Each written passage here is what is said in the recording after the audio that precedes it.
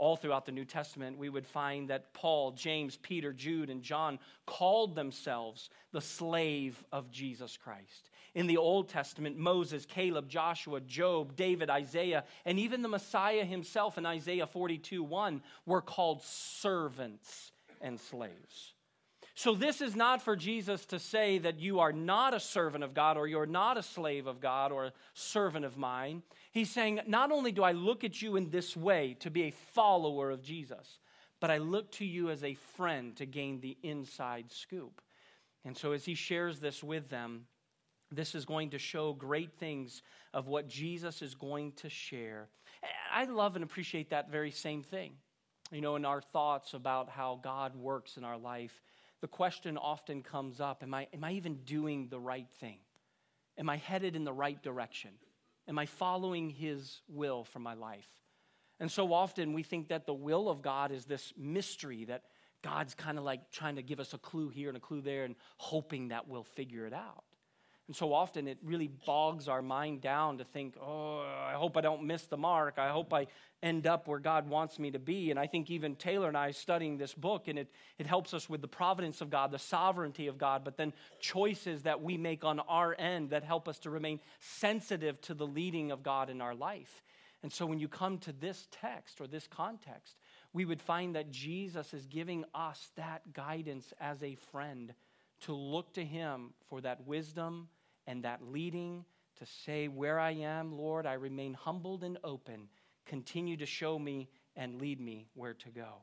And so when Jesus says to his disciples that he sees them as friends, and he says, for all things that I have heard of my Father, I have made known unto you. And so what a great privilege of being the friend of God is that of learning to know God better and to getting to know his secrets. Recently, I was reminded about the whispers of God. Have you ever thought about the whispers of God in your life? Have you ever been still long enough and quiet long enough to hear the whispers of God in your heart? Sometimes those come in moments where you're just wondering what is next, and God reminds you that he's not going to leave you and he's never forsaken you. It may be in that moment of great despair, in the quietness of your heart, that you just have to be reminded that God cares for you in every part, that he doesn't want harm to be in your life, but that though difficulties may come, he's always still only good. I think that song was very appropriate tonight to remind us that as we look back in our life in the intense moments of heartache and in the moments of doubt and fear, that we have the assurance that God is good and he's going to walk through us. We just have to make sure that we hear the whispers of God every step of the way. Oswald Sanders said this, each of us is as close to God as we choose to be. Each of us is as close to God as we choose to be. Verse 16, the last thought. He says, ye have not chosen me, but I have chosen you. So love is a response to what has already been extended to us. In 1 John 4:19, John would write, we love him because he first loved us. And it was a true reversal of the customary Jewish practice. You see, the Jewish practice would have been that disciples would have gone looking for a rabbi. The disciples, the followers, the ones who wanted to learn and to be poured into, would have gone looking to a rabbi and requesting to follow them. But you remember all through the New Testament account of the life of Christ that Jesus went to choose his disciples. Remember where he would find them. He would find them doing just normal tasks and normal things. He would find them in the midst of their passions. And he would call them away to follow him.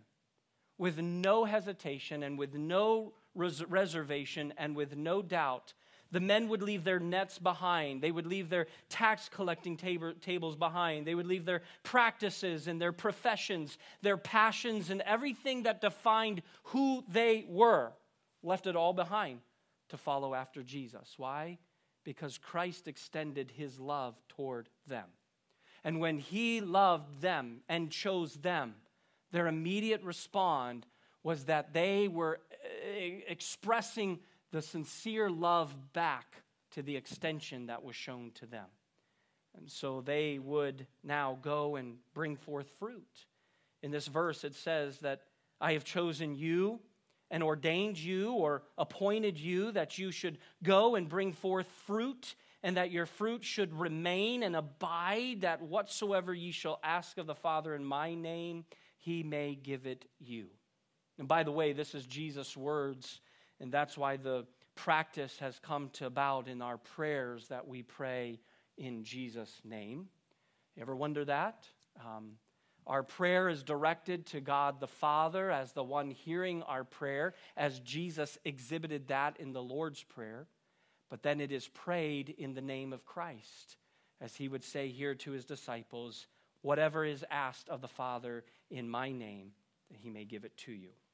So the Christian life is not a spectator sport for us just to watch it fly by. It is not just something for us to idly sit and let others pass by on the experience that we have had. When we proclaim the gospel, those who respond to God's invitation that to become fruit that will remain eternally becomes something that is given to our account. Now, I remember a few years back, I had a God-appointed moment. It was really a God-ordained moment. Maybe 4 years ago, it was in the front yard of our house, and my task for the day was to remove the shrubs from the flower beds. Now, I remember looking at that task as being something that I was pretty excited about. My task at hand was to remove these shrubs, take them out of the flower bed completely, and put them at the side of the road so that the trash man could come, take them away forever. Didn't want to see them again. They were 16 years old. They were beat up. They were old. They were dying. They just were ugly bushes, ugly shrubs. So I took on the challenge to dig them out and put them to the curb so that they could be carried away. But there was a neat lesson for me to learn that day as I dealt with these 16-year-old shrubs. Most of the bushes were coming out very easily as I would take my shovel and put it into the dirt and work my way all the way around, and then I would get under it one more time and pull it out. Grab that shrub and take it off to the road, getting dirty and all of that good stuff, and I felt very masculine and successful. There was even a couple of bushes that needed a little bit of tug, but I thought, these guns and these biceps, no task at hand. Grabbed those shrubs, pulled them out, took care of them.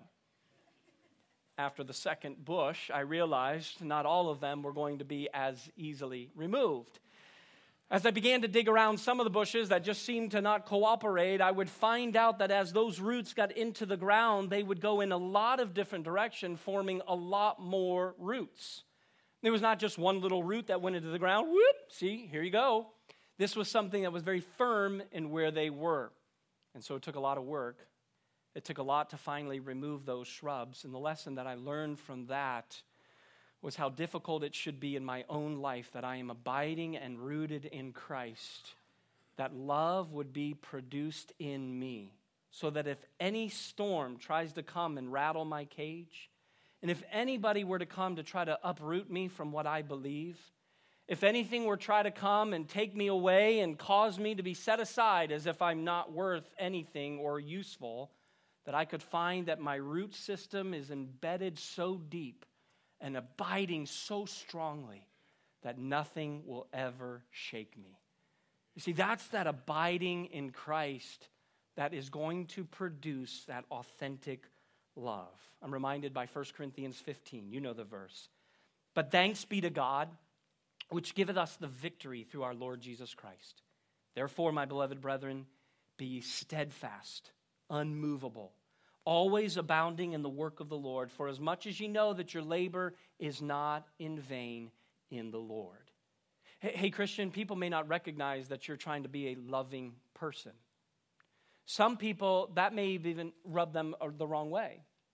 Some people may think you're just kind of being a fake or a phony with your expression of love. But you stay rooted, you stay abiding in Christ, you allow the vine to do its nutrient work in your life so that you'll be cultivated to a strong, healthy place so that you can develop more of these spiritual friendships, the friendship that we have with Jesus Christ. Abide in Christ and produce that authentic love.